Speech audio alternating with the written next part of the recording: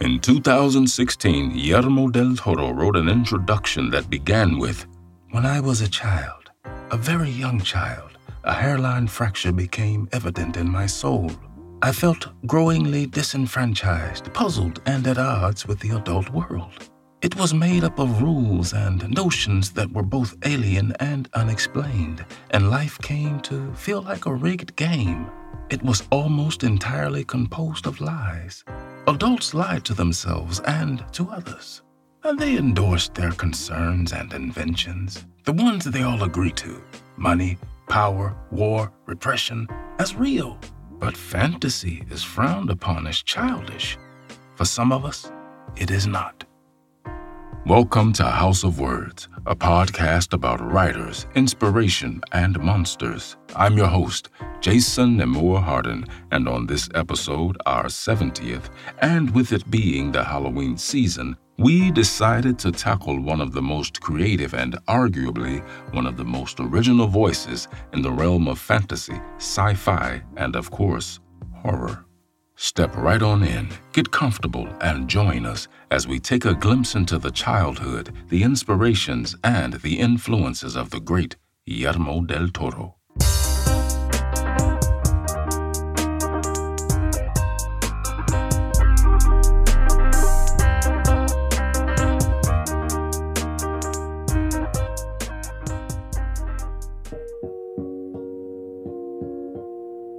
Quote, "I love monsters. If I go to a church, I'm more interested in the gargoyles than the saints. I really don't care much about the idea of normal. That's very abstract to me. I think that perfection is practically unattainable, but imperfection is right at hand. So that's why I love monsters, because they represent a side of us we should actually embrace and celebrate." End quote.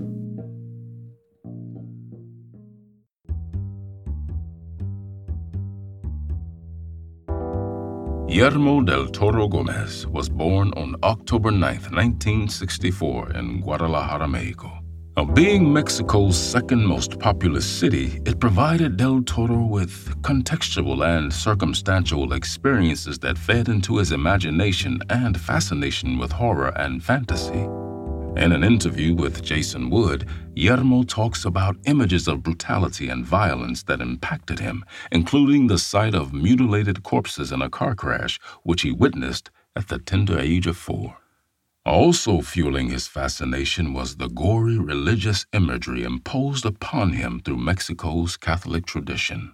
This was not only in the iconography and rituals of the church, but also, and maybe even more so, in his grandmother's alarmingly graphic accounts of the perils of purgatory and hell. In fact, he lived with his grandmother for many years, during which time she exorcised him twice, adding to his fear. All of this led to him spending a significant amount of his childhood worrying about the horrors that could come in the afterlife. Guillermo later stated that he suffered from the guilt of Catholic mythology and was therefore a tortured soul in his formative years. Although this guilt was mostly fueled by his grandmother's oppressive deity, her influence would be affectionately acknowledged in the dedication of his first full feature, Kronos, to her memory. Despite the jokiness with which he describes his religious upbringing, this concern with purgatorial states would become a key element in his films, as numerous of his characters seem to exist in a limbo-like interstitial state of being that blurs the borders between life and death, light and darkness, redemption and loss, being and nothingness.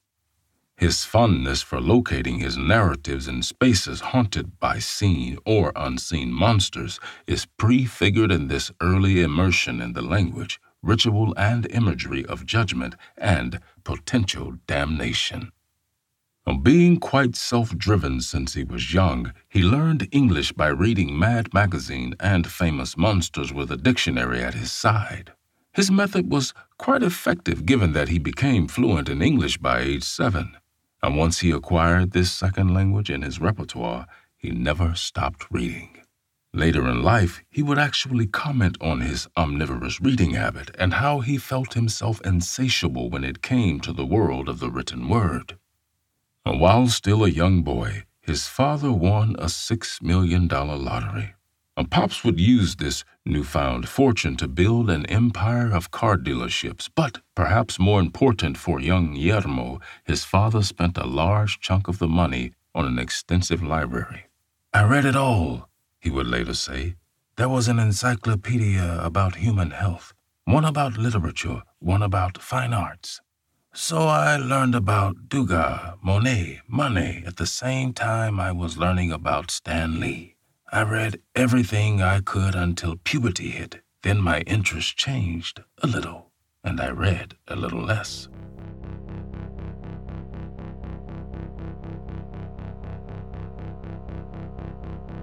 He was 8 years old when he began to borrow his father's Super 8 camera, and just as he had taught himself English, he taught himself how to use a camera by doing, only hindered by the expensive cost of the film.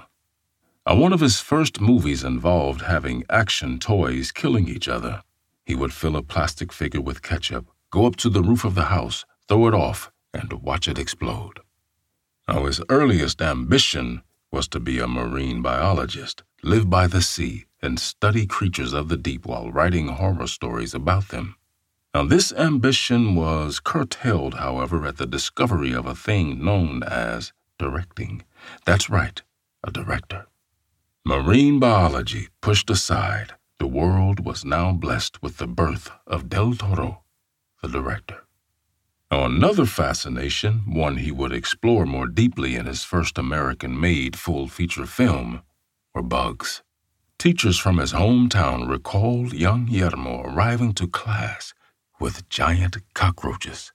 Ugh, cockroaches. Well, if that doesn't get you, he went even further, staging competitions with the other kids to see who could find Guadalajara's biggest cockroach. He would show up to class boasting, "I've got one that's 7 centimeters." Childhood friends even recall helping him shoot an 8mm short movie at their school which featured a gelatinous monster. Television also played a large role in his development as he would watch repeats of shows that dealt in science fiction and fantasy horror, such as The Outer Limits and Rod Serling's The Night Gallery. This not only gave the already hyper-imaginative young man ghoulish nightmares, but also helped deepen his fascination and knowledge with the horror genre. From reading and watching horror and fantasy, and already having begun to experiment with short films, came the next natural step in his evolution: writing. As a young reader, he recalled being fascinated by 2 authors in particular. In English, the precise manner in which novelist Ray Bradbury used adjectives, and in Spanish, the musical language of screenwriter Juan Rulfo. His voracious appetite for reading evolved into a love of writing. First, his own short horror stories, then writing scripts for radio plays that he would record on cassette. Del Toro seems to have had a sophisticated taste in film as a child. For instance, in his commentary on the Criterion List, he talks of having seen the 2 classic Kaneto Shindo shockers, Onibaba from 1964 and Kuroneko from 1968, when he was just 10 years old. He would joke that the movies did some serious damage to his psyche. He described Shindo's films as a perverse, sweaty double bill. Their melding of Japanese folklore with a modern sensibility rooted in violence and the destructive, the movies explored a dynamic that would re-emerge in his films, particularly in The Devil's Backbone and Pan's Labyrinth. Rather more conventionally, in contrast to Shindo's films perhaps, Disney films such as Fantasia and Sleeping Beauty also provided an early exposure to the power of the fairy tale narrative, as well as the obsessive and perverse appeal of monsters. Chernabog, the black demon who appears in the Night on the Bald Mountain sequence of Fantasia, is pointed out by Guillermo as one of his favorite film creatures, along with the dragon that the evil Maleficent from Sleeping Beauty morphs into at the end of the film. He also has a list of actors who made an impact on him, his first favorite of which were the undisputed stars of classic horror from the early to mid-20th century, Lon Chaney, Boris Karloff, Vincent Price, and Peter Cushing. This fascination with these icons of classic horror later translated into his assimilation of stylistic and thematic features from the universal classics of James Whale and Todd Browning, as well as the Edgar Allan Poe adaptations of Roger Corman and the Hammer-produced films of Terence Fisher. Now, his boldly symbolic use of color and light in particular seems to be heavily influenced by the latter two directors. It was further enhanced by his love for the Italian giallo horror movies of the 1960s and 70s, specifically the work of director Mario Bava, especially his movies Black Sunday and Black Sabbath. Dario Argento was yet another one, in particular his movies Deep Red and Suspiria. The latter film clearly displayed Argento's increased prioritizing of often extreme images at the expense of plot. This was surely an influence on Del Toro's own aesthetic given his stated preference for the visual over the verbal. Now, another talent he was blessed with was the ability to draw, which he began at an early age. When drawing his monster stories, he would draw the illustrations first and basically never write the story. He would find himself drawing 20 illustrations for a novel and then maybe write half a chapter, but there was the occasional full chapter when, and only when, he forced himself. With the images there and complete, he just wasn't driven to tell the story anymore. He was simply too happy with the images by themselves. Being wary of excessive dialogue-driven narratives, he has said that his ideal movie would have no dialogue. It would just be a camera implicating the viewer in the action.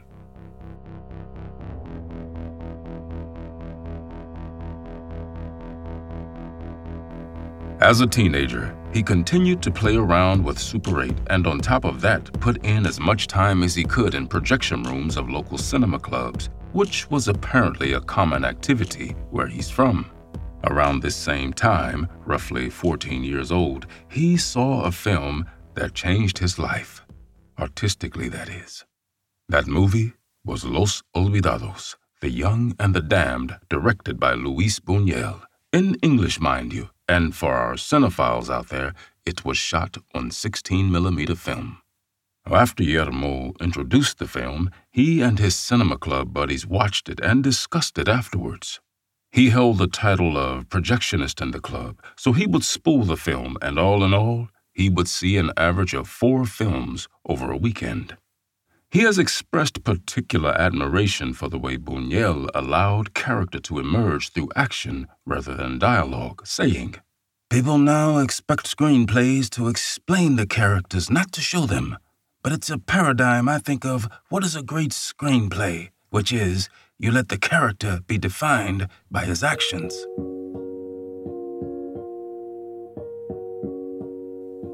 Quote, "If you are true to yourself, if you only do things you really believe in that are personal to you, then you don't need the approval of anyone else.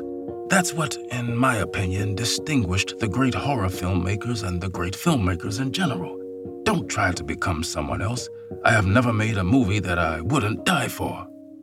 End quote.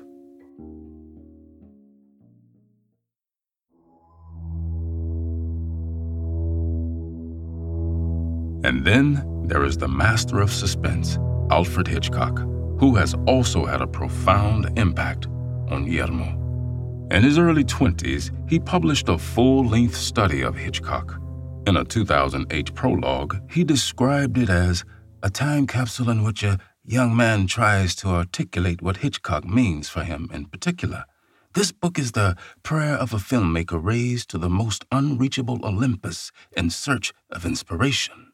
Several years later, in 2012, he held public masterclasses at the 2012 Toronto Film Festival covering 4 of Hitchcock's films. That same year, he published a short article in Sight and Sound which focused specifically on the influence that Hitchcock's films have had on his own work. His opening remarks in the article acknowledge his debt to Hitchcock, explaining how Hitchcock's films are the ones he revisits more than those of any other filmmaker, except perhaps Buñuel. He does affirm, however, that he doesn't attempt any imitation of Hitchcock, either thematically or visually, suggesting that the only things he shares with his great predecessor are issues of Catholic guilt. Well, he has occasionally borrowed some trademark visual effects, such as the keyhole shot which appears at a particularly frightening moment in The Devil's Backbone, where the ghostly Santi peers through the keyhole at Carlos. In the commentary track of the movie, he explains, "In order to get our shot, we made an oversized keyhole. I used to call it the Hitchcock keyhole because it was like one of the oversized props that Hitchcock used to get depth of field in films such as Dial M for Murder or the glass of milk that Ingrid Bergman drinks in Notorious. It is certainly a Hitchcockian, Buñuelian moment, and I dreamt for so long about this sequence, and I wanted so much for it to be successful. And when I finally made it, I was filled with a childish sense of glee being a little closer to my bastion of heroes." Hitchcock's manipulation and interrogation of conventional notions of innocence and guilt also provided the filmmaker with a context for his own meditations on innocence, particularly in relation to childhood. Like Hitchcock, he wants to disturb the innocent, but unlike Hitchcock, he repeatedly explores the figure of the child in a hostile world. Now, having been a lonely child himself, he often makes his child protagonists reflective and somewhat lonely. Similarly, Hitchcock's focus on social reality as a starting point for an exploration of the darkness within the human in films such as Shadow of a Doubt and Psycho is replayed by Del Toro on a broader and more explicit historical and cultural scale, whether it be Mexico-U.S. relations in the 1990s or the legacy of the Spanish Civil War. At age 28, Guillermo del Toro made his first full-feature movie, the independently Mexican-made Cronos. Cronos became enough of a major success to attract Hollywood interest, which led to his next film, Mimic, being American-made. As it has happened so many times, with success came unfortunate repercussions. Around 1997, Guillermo's father, Federico del Toro Torres, was kidnapped in Guadalajara. The kidnappers demanded a ransom if the family wanted him back in one piece. Immediately after learning of the kidnapping, fellow filmmaker James Cameron, a friend since they met after the production of Cronos, offered to help pay for the negotiator. Del Toro accepted the help. And regarding the incident, he would say, "It was a really harrowing situation, and he came in and he took charge. He said, 'The hostage negotiator will be in your house in 72 hours to help you go through the process.' He did it on his own, and we didn't ask. He volunteered, and he did offer. He said, 'I'll pay for the ransom.' He did offer. He is that kind of guy. He is incredibly loyal, incredibly strong." In the end, the family paid twice the initial ransom. Fortunately, his father was released, having spent 72 days kidnapped. Now, the culprits were never apprehended, and the money was never recovered. Guillermo would eventually repay Cameron. This event prompted he, his parents, and his siblings to move abroad. In an interview in 2008 with Time magazine, he said this about the kidnapping: "Every day, every week, something reminds me that I'm in involuntary exile." By his count, he has written or co-written around 33 screenplay features. 2 or 3 of those have been made by others, 11 have been made by him, which means that about 20 screenplays have never moved on to become movies. Now, to further stress the dedication and perseverance, each script takes roughly 6 to 10 months of work, so doing the math, that is roughly 16 years writing scripts. What is it that keeps him going? Well, it's the experience of creating something and the fact that it allows him to improve his skills. Here's an overview of his process. He begins by writing an outline, usually between 70 and 90 pages. He then hands that over to his co-writer and says, "Do whatever you want." His reasoning behind this is that if he doesn't give them this amount of freedom, he'll never know how they really feel or what story they truly want to tell. Then the work in progress makes its way back to him, and from there he either loves it or he hates it. He reasons that there is little lost during this process, as you can always undo the changes later. From Chronos to Mimic, to Pan's Labyrinth, to The Shape of Water, Guillermo del Toro has proven that hard work, some luck, and lots of preparation is what makes childhood dreams come true. As usual, let's wrap this episode with a quote from the Friend of the Monsters. The note I resonate with is low, dark, and full of monsters. Seeing one of my favorite creatures, I turn into Bernini's Saint Teresa or Stendhal contemplating Giotto. I was lost when they found me, the monsters. Lost like Mowgli in the jungle, like Romulus and Remus in the Tiber, and these beings gazed upon me with kindness. They too were outcasts of this absurd world that demanded impossible perfection and gave nothing back. They were the antipodes of perfection, defined by their condition, disposition, and appearance, and wanting simply to exist. End quote.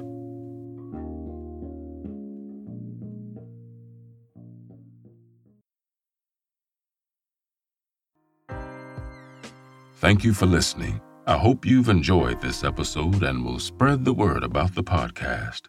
Once again, I have been your host, Jason Nemore Harden. We here at House of Words ask that you please consider helping to make this show easier to produce and more frequent by contributing on our Patreon page at patreon.com/houseofwords or paypal.me/houseofwordspodcast. Alternatively, you can subscribe and encourage others to subscribe to our YouTube page, House of Words Podcast. Every little bit helps, more than you might think. Until next time, happy Halloween, and keep turning those pages.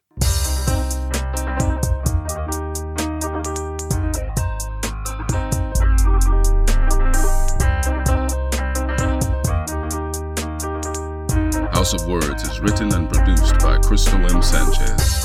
Narrated and written by me, Jason Nemore Harden. And music by Creature 9 and Wood. All rights and ownership belong to Crystal M. Sanchez and Jason Nemore Harden.